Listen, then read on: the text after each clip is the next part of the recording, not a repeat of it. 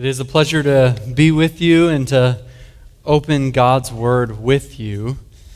If you have your copy of God's Word, I invite you to turn with me to Psalm chapter 3.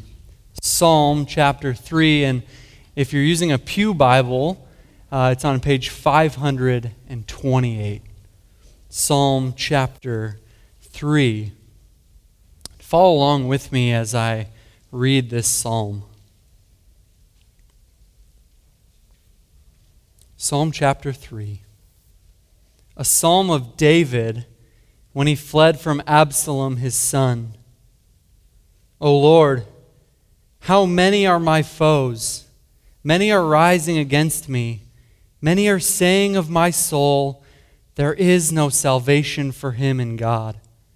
Selah.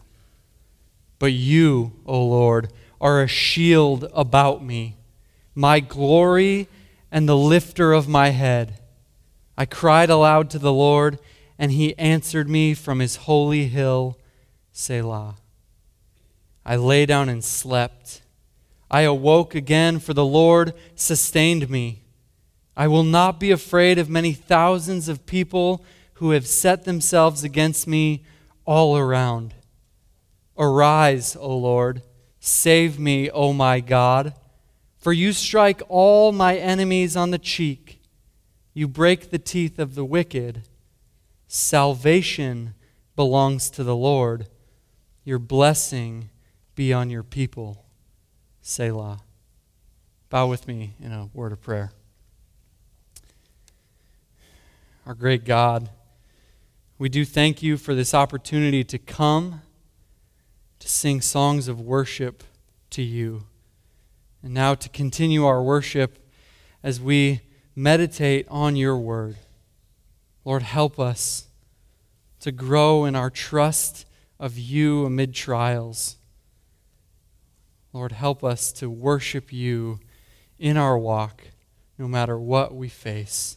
Give us understanding of your word, and Lord, help us to apply it to our lives. It's in Christ's name I pray. Amen. Perspective is a powerful thing.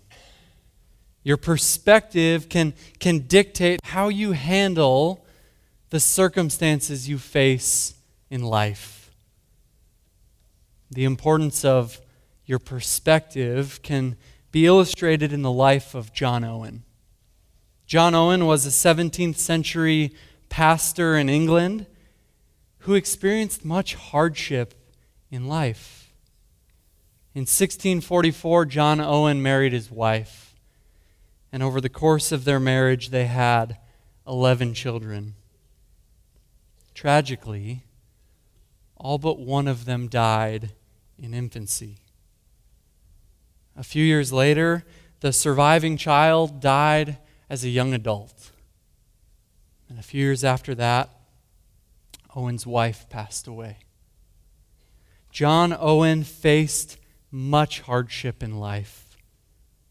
But despite his circumstances, Owen's perspective, the lens through which he viewed life and the troubles of life, was shaped by God's word. When considering what Scripture says about suffering, Owen wrote this. He said, when the hearts of men are ready to quake, and when they see all things around them filled with dread and terror, and all help far away, it is their duty and wisdom to take off their thoughts from all outward and present appearances and to fix them on the presence of God. Owen could walk through difficulty while trusting God because his perspective was not on the outward and the present circumstances that he faced, but rather on God. And this is the lesson that we learn in Psalm chapter 3. From the painful cry in verse 1 to the declaration of praise in verse 8, David's circumstances do not change. But his perspective does. You see, during his trial, the recalling of truths about God reorients David's heart.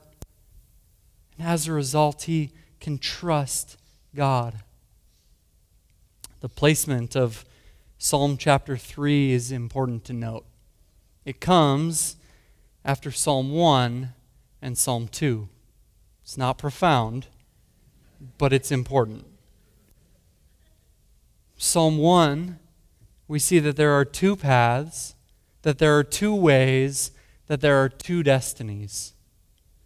Psalm 1 teaches us how believers are supposed to live and the fact that those who obey God will be blessed.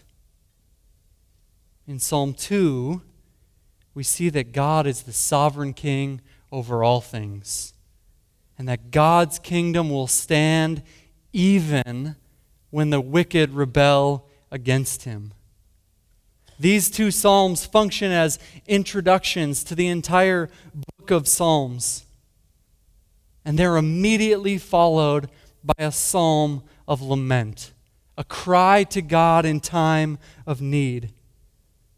The Psalms of lament make up the largest category in the Psalter.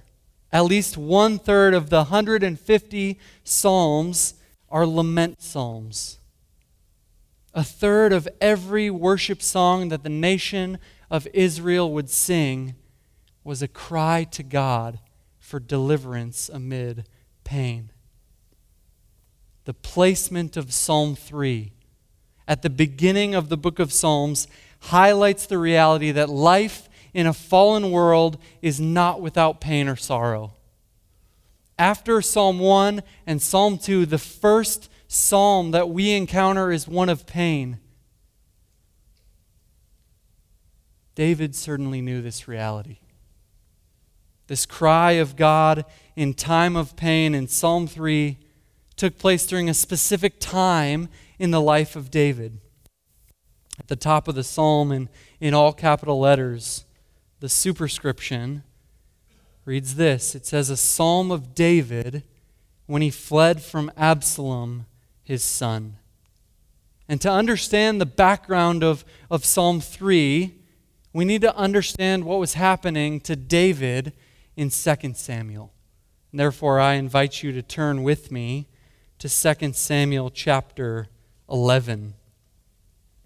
2 Samuel chapter 11. What we're going to see here is the context when David wrote Psalm 3. 2 Samuel chapter 11, David sinned against Bathsheba and murdered Uriah. In 2 Samuel chapter 12, Nathan the prophet rebuked David. And though David repented and was forgiven of his sin by the graciousness of God, Nathan the prophet told David that as a result of his sin, the sword shall not depart from your house. The effects of David's sin were pain and death within his family. We see these effects in 2 Samuel 13, when Amnon sinned against Tamar. And then in an act of revenge, Absalom murdered his brother Amnon.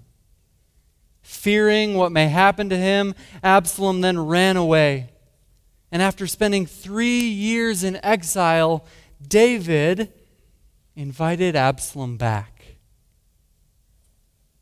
But Absalom's return was not the joyful reunion that it seemed.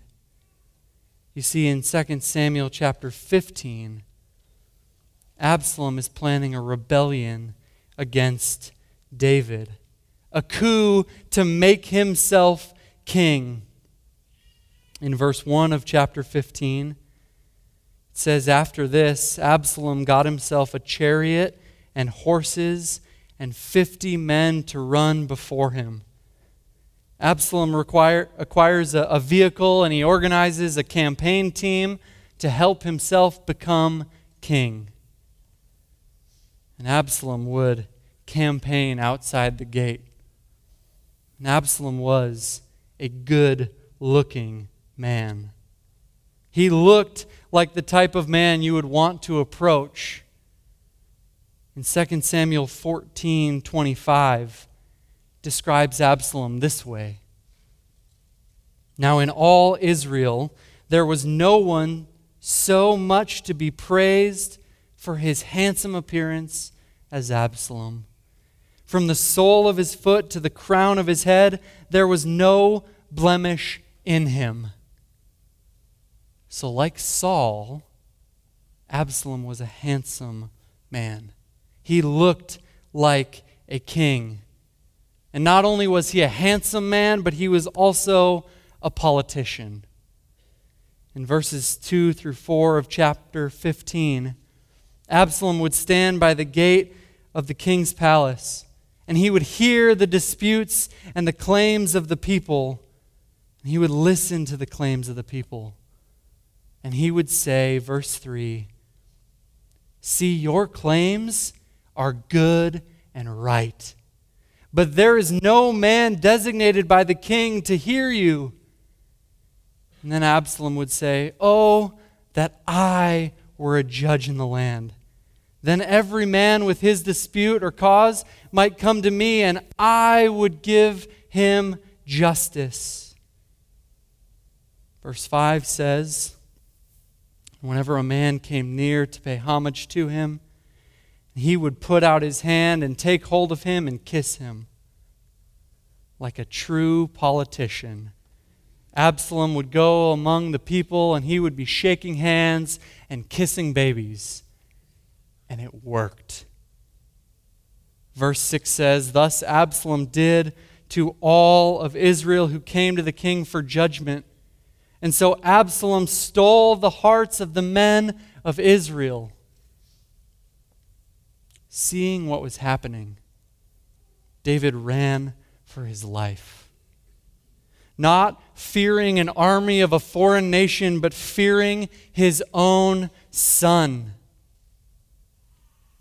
2 Samuel chapter 15 and verse 30 says that David was fleeing, and as he went up the ascent of the Mount of Olives, weeping as he went, barefoot and with his head covered, and all the people who were with him covered their heads, and they went up weeping as they went.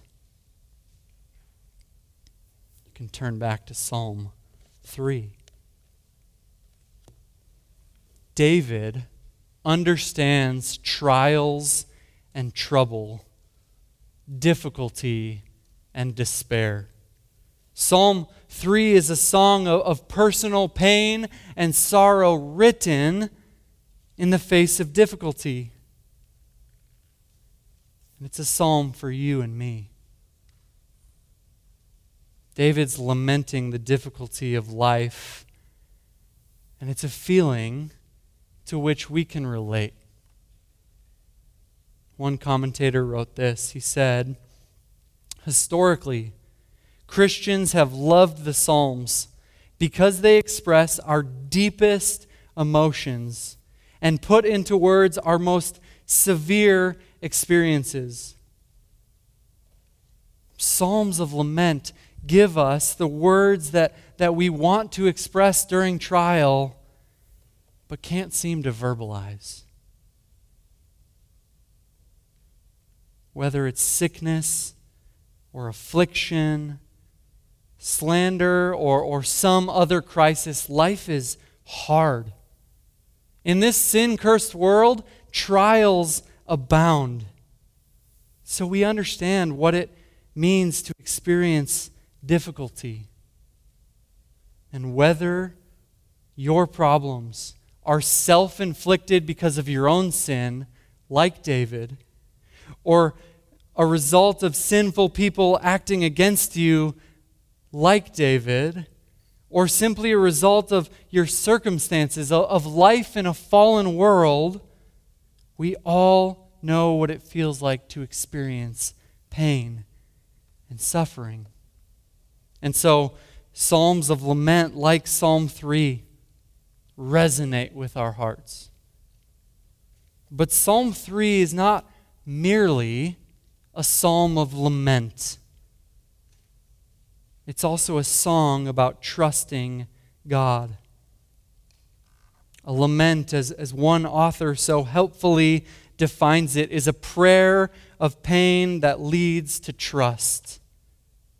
You see, Psalm 3 is given to us, given to you and I today, to teach us how to trust God in the midst of a fallen world. Psalm 3 is given to us to reset and to reorient our hearts when it feels like the walls of this life are crashing down on us. So this morning, as we look at Psalm 3, we will see 3 steps to reorient our hearts so that we can trust God in the midst of a fallen world. 3 steps to reorient our hearts so that we can trust God in the midst of a fallen world. The first step, seen in verses 1 and 2, is to take your trouble to the Lord. Take your trouble to the Lord. Look at verses 1 and 2. David writes, "O Lord, how many are my foes? Many are rising against me. Many are saying of my soul, there is no salvation for him in God." 3 times in 2 verses, David describes his adversaries as many. His foes are great. His circumstances are painful, and this trial seems to be getting worse and worse by the minute. Notice what his adversaries are saying in verse 2. Many are saying of my soul, there is no salvation for him in God. These words are likely a reference to the words that Shimei yelled at David as he was fleeing from Absalom.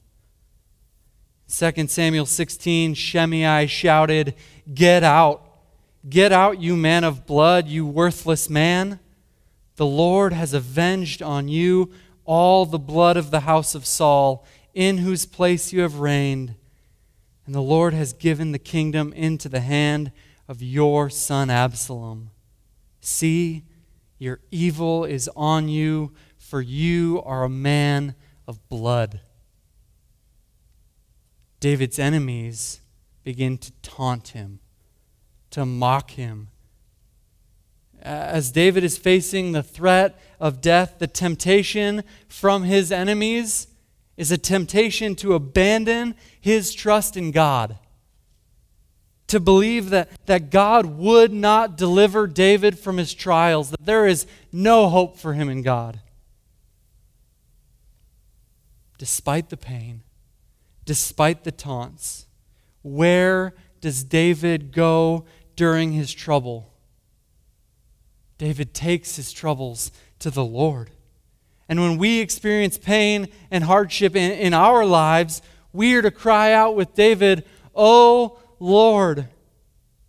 When problems and pain, anxiety and anguish come upon you, believer, take your problems to the Lord. Go to Him in prayer. Amid difficulties, our reaction must not be, "What can I do to fix this?"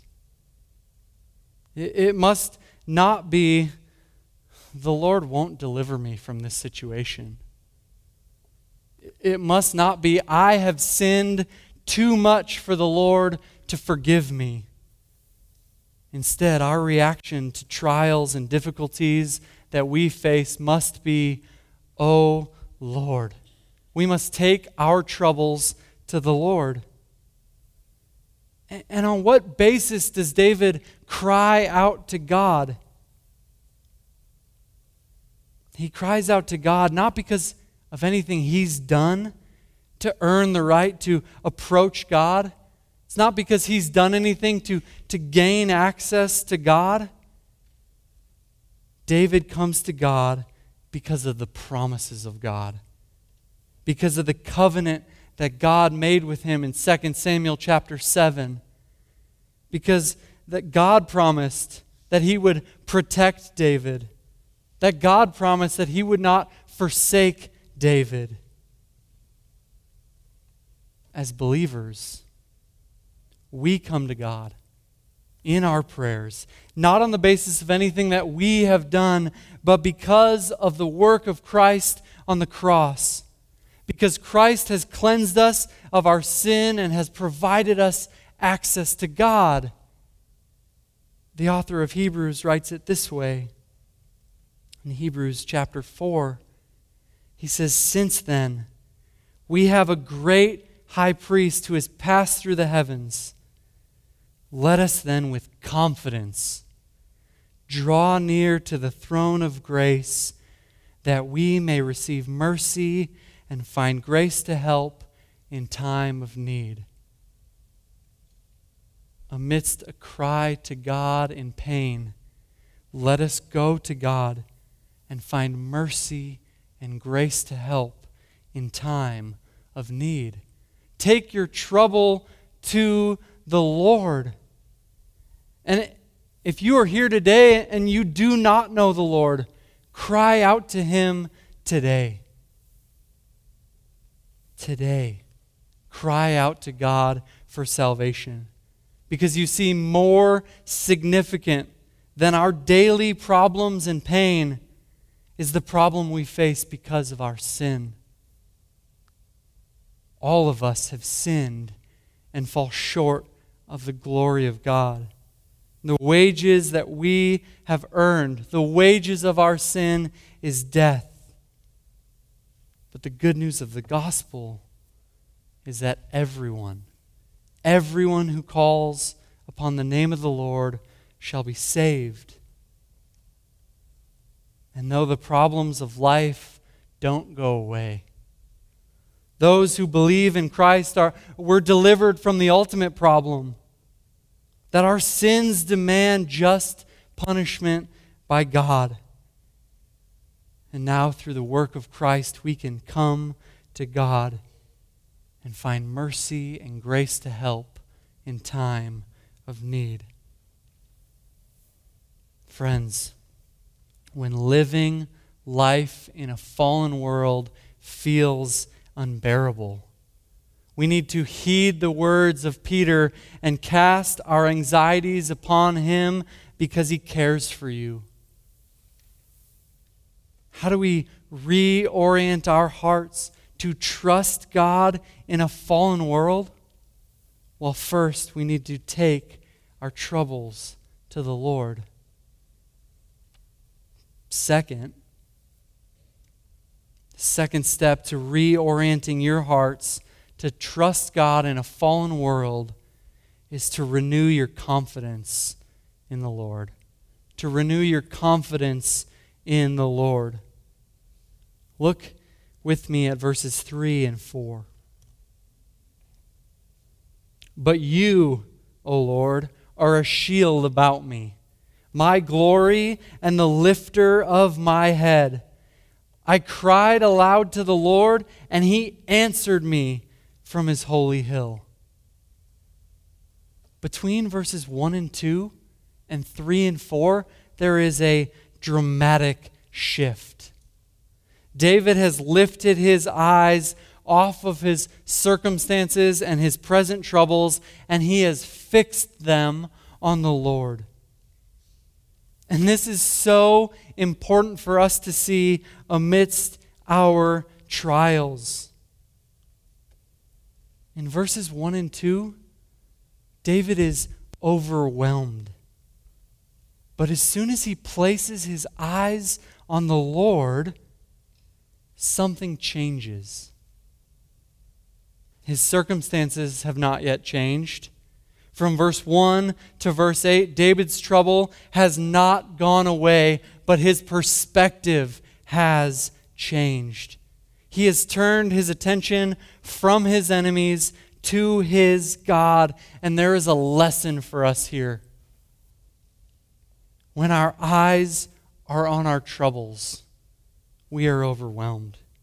But when our eyes are on God, we have trust in him. You see, how you view and handle life depends significantly on your perspective. For example, you might remember in Numbers chapter 13, 12 spies are sent out to scout out the land of Canaan before the conquest of the promised land. And after a 40-day scouting trip, they return to give a report. 10 of the spies were overwhelmed by the strength and the size of the Canaanites.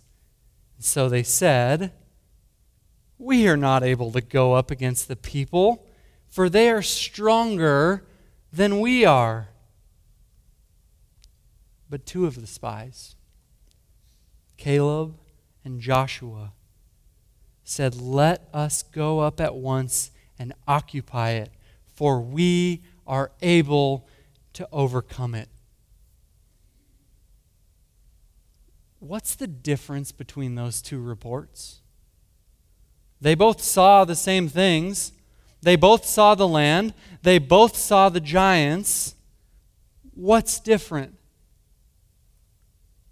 James Montgomery Boyce says it this way: the 10 looked only at the giants and forgot about God, with the result that they seemed, in their own eyes, to shrink to the size of grasshoppers. The 2 spies kept their eyes on God, and for them, it was the giants who appeared small. Perspective is a powerful thing. You see, when you stare at your problems will seem large and will seem daunting. But if you take your eyes off your circumstances and you place them on God, you can rest knowing that He is in control. That He is in control. How are we to trust God in the midst of a fallen world? We're to place our eyes on the Lord and remember who He is. In our suffering, we must call to mind what we know to be true about God. We must fix our minds on the character and the nature of God, because that is what David did. And he renews his confidence in the Lord by reminding himself who God is. David does so in verses 3 and 4 by reminding himself of 4 truths about God. Look again at verse 3. First, David renews his confidence in the Lord by reminding himself that God is a protecting God. That God is a protecting God. Verse 3 says, "But you, O Lord, are a shield about me." Now, David's a warrior. David is a military man. David understands battle and the different shields that would be used in battle. Typically, there was a longer shield for those who were much less mobile and more stationary, archers and people like that. And then there was a shorter, more lightweight, rounded shield that was much more mobile and used by those who engage in hand-to-hand combat. Here, David says that God is a shield about him. David does not describe God according to the shields that he is familiar with in battle, but rather as a shield that protects him from the enemy from every side, from every angle. David says God is his protector. As one commentator wrote, God was the only defense that he needed against numerous adversaries. If God was his defense, who could harm him? Believer, God is our shield. God is our refuge. God is our strength. In the midst of a fallen world, we can trust in God because he is our protector. And when the troubles of life hurt us, when the troubles of life hurt us, we can know that he is our ultimate protection because our salvation is secure in him. We can say with the Apostle Paul that I am sure that neither life nor death, nor things present, nor things to come, nor anything else in all of creation will be able to separate us from the love of God in Christ Jesus. God is our protector. Not only that, David reminds himself, second, that God is a sufficient God. Not only is God a protecting God, but God is a sufficient God. Look at verse 3. It says, "But you, O Lord, are a shield about me, my glory, and the lifter of my head." David calls God his glory. And usually we think of us giving glory to God, but here David says that God is his glory. And the term glory carries the idea of weightiness, of heaviness, of substance, of significance, and of satisfaction. Think about this. David is running for his life. He has lost everything. He's lost the kingdom, he's lost his crown, his throne, and the comforts of his own home. And yet, God was his glory. You see, David realizes that his significance was not in his kingship, but his significance was in God. God was his glory. And because of that, he places his value and his significance in God. He found his satisfaction in God alone. Even though David had lost everything, he still had his relationship with God, and so he had everything he needed. Ask yourself, where do you place your glory? Where do you find your satisfaction? What is it that if you only had that one thing, you would have enough? Where do you place your glory? Do you place your glory in your identity, in your accomplishments? Do you place it in family or in your possessions? As Christians, our glory is Christ. And Romans 1 points out that the temptation of this world is for us to exchange the glory of the immortal God and place it on created things, for something other than God to be our glory. But we must say with the Apostle Paul, "For me to live is Christ, and to die is gain." Christ is to be our glory.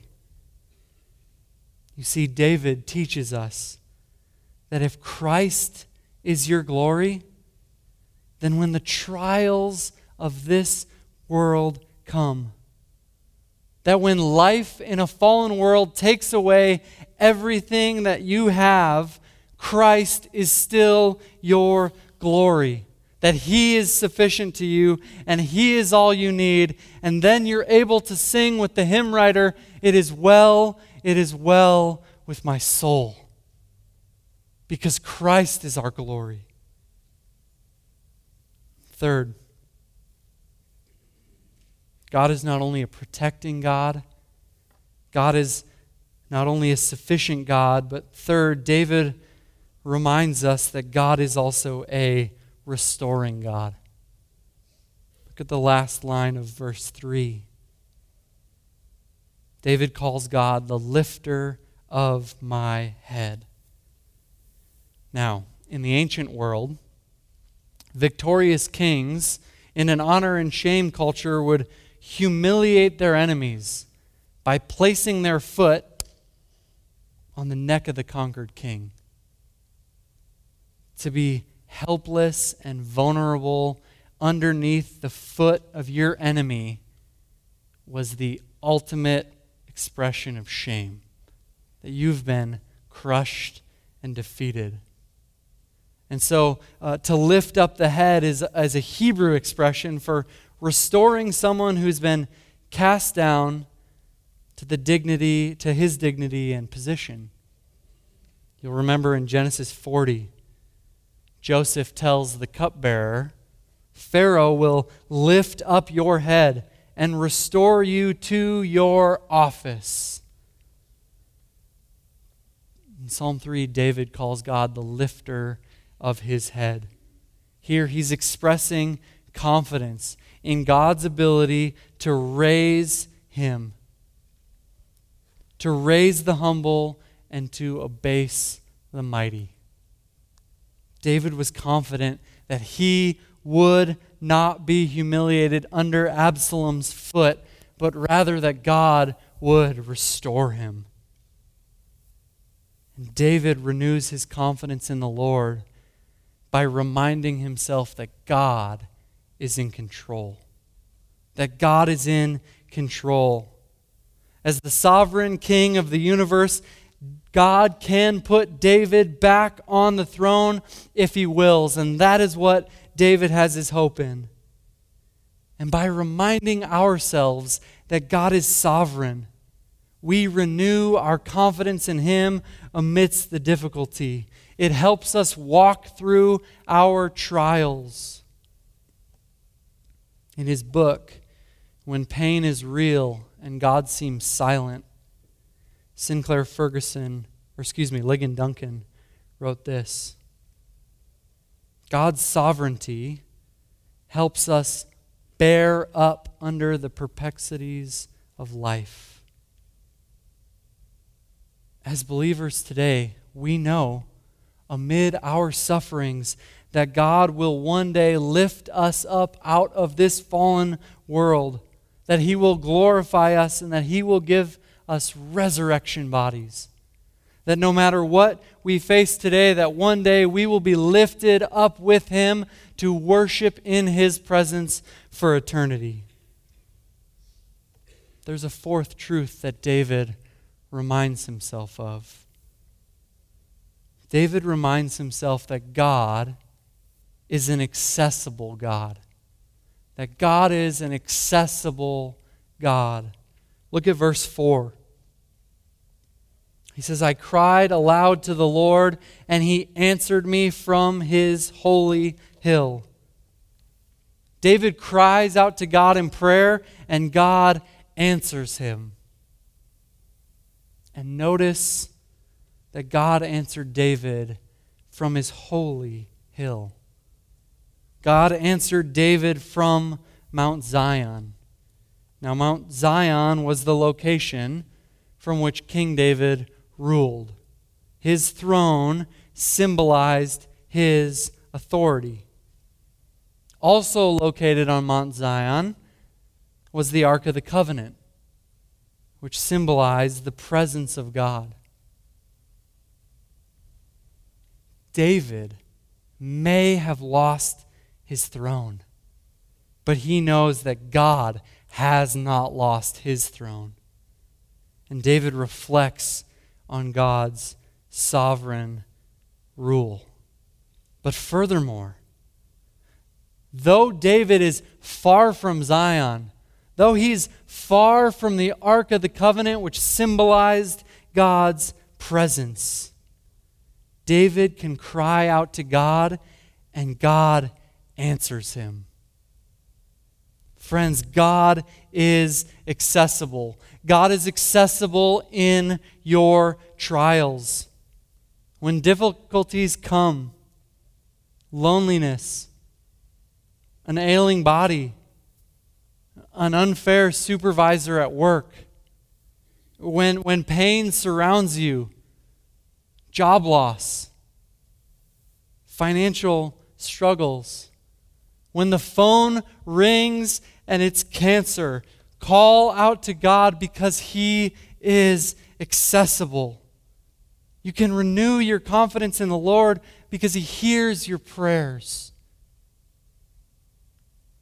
Spurgeon wrote, "We need not fear a frowning world while we rejoice in a prayer-hearing God."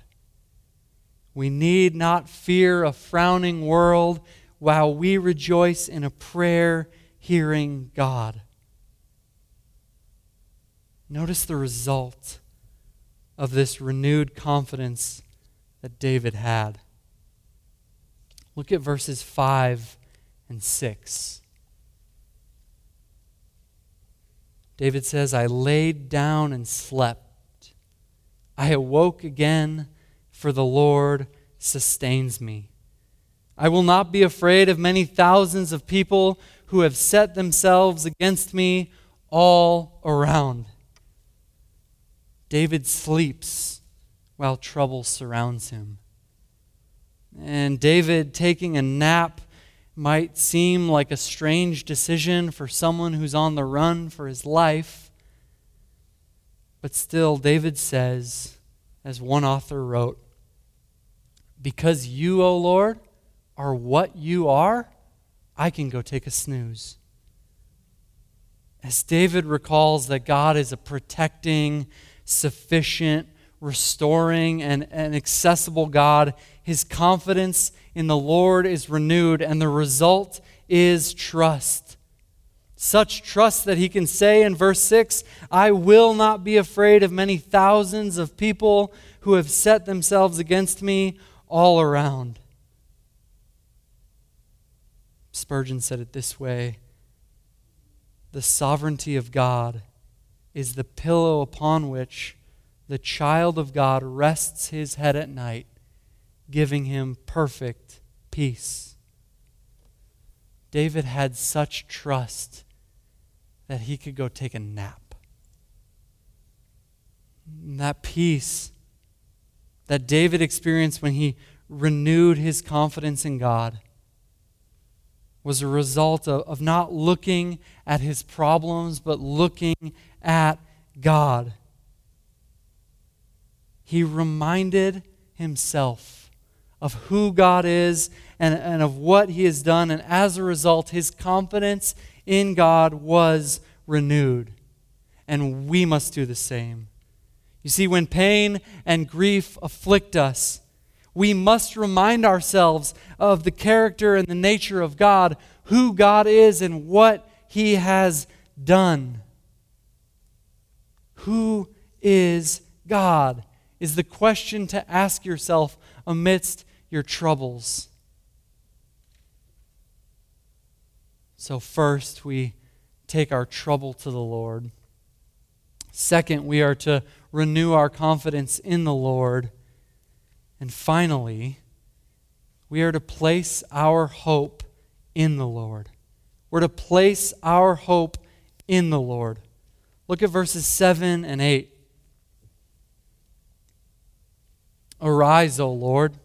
Save me, O my God. For you strike all my enemies on the cheek. You break the teeth of the wicked. Salvation belongs to the Lord. Your blessing be on your people." In verses 7 and 8, David places his hope in the Lord. And the language that David employs reading these verses can be uncomfortable. We're not used to this. I'm guessing for most of you, you don't pray this way. In the ancient Near East, to strike someone on the cheek was an insult, much like it is today. And the breaking of teeth would either refer to the removing of teeth of a wild animal so it could no longer harm you, or it was sometimes given as a punishment to someone who lied or slandered another person. They would just knock out their teeth and they couldn't do it anymore. David is asking God for his enemies to be insulted, for them to no longer be able to harm him or slander him. But it's important to remember that David is not praying for God to punish someone he's mad at. He's not praying this prayer just at anyone and in any circumstance. Instead, as the God-appointed King of Israel, he's asking God to return justice on those who have acted wickedly. And David is confident that God will act justly. So confident that he says, "You strike all my enemies." He doesn't say, "You will strike," but "you strike." In Hebrew, David puts it in a tense that's such as if it's already happened. He has such confidence. It's as if I had said, "I have already eaten lunch," and it's not quite lunchtime. David has confidence. David knows that God will act justly. How does this apply to us today? What's the significance of verse 7 to us today? What do we learn from this amidst trials? Well, we find application to these verses when we remember the character and the nature of God. That God is holy, and He is just, and He is righteous. We need to remember God's character. And being just and holy, God must punish wickedness. For God to set up the new heavens and the new earth one day, a kingdom free from sin and death, God must punish all sin. But for God to act justly, He must punish us too. And that is why we need the cross, because on the cross, God satisfies the demands of His justice by punishing Jesus for the sins that we have committed. Though justice should mean that we are all punished in hell, through the grace of God, forgiveness is found. Though the justice of God should mean that we are all punished in hell, through the grace of God, forgiveness is found in Jesus Christ. And you can place your hope in the Lord, not only for salvation, but also for vindication. Because you know, like David, that God will one day judge the wicked. And so when the trials of life come, when people wrong you and sin against you, you can leave retribution to the Lord because you know that He is a God of justice. Vengeance is mine, I will repay, says the Lord. One day, all sin will be punished, either in hell or on the cross. And understanding these realities, we can say with David in verse 8, salvation belongs to the Lord. Your blessing be on your people. And the truth found in verse 8 is as true as it was for David. Salvation is of the Lord. Whether it's deliverance from difficulty or salvation from sin and its effects, salvation ultimately comes from the hand of a gracious God. Salvation is not found in religion. It's not found in works. Salvation is found in Jesus Christ. You see, salvation comes through another son of David. This son, unlike Absalom, was sinless and perfect. But like David, this son knew the pain of life in a fallen world. Like David, Jesus was rejected as king. Like David, Jesus walked up the Mount of Olives. Like David, Jesus' enemies taunted him. While he was on the cross, they yelled at him, "He trusts in God, let God deliver him now." Amid his difficulty and despair, Jesus responds in obedience to the Father. He had a perfect trust in God. Such trust that Peter writes, when he was reviled, he did not revile in return. When he suffered, he did not threaten, but he continued entrusting himself to him who judges justly. On the cross, Christ suffered for the sins that we would commit, so that if we repent and believe in him, we can have eternal life. How do we trust God in the midst of a fallen world?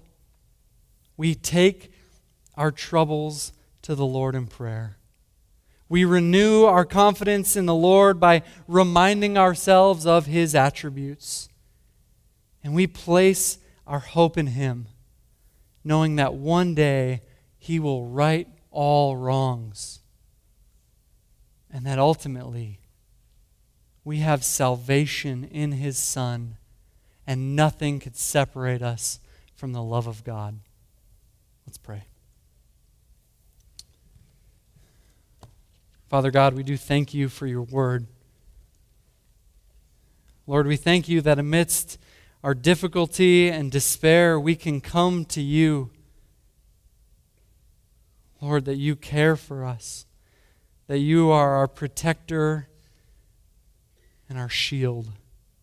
Lord, that you are a just and a loving God, and that we will one day be raised up with you through the work of Christ on the cross. Father, help us to apply these truths to our lives. It's in Christ's name I pray. Amen.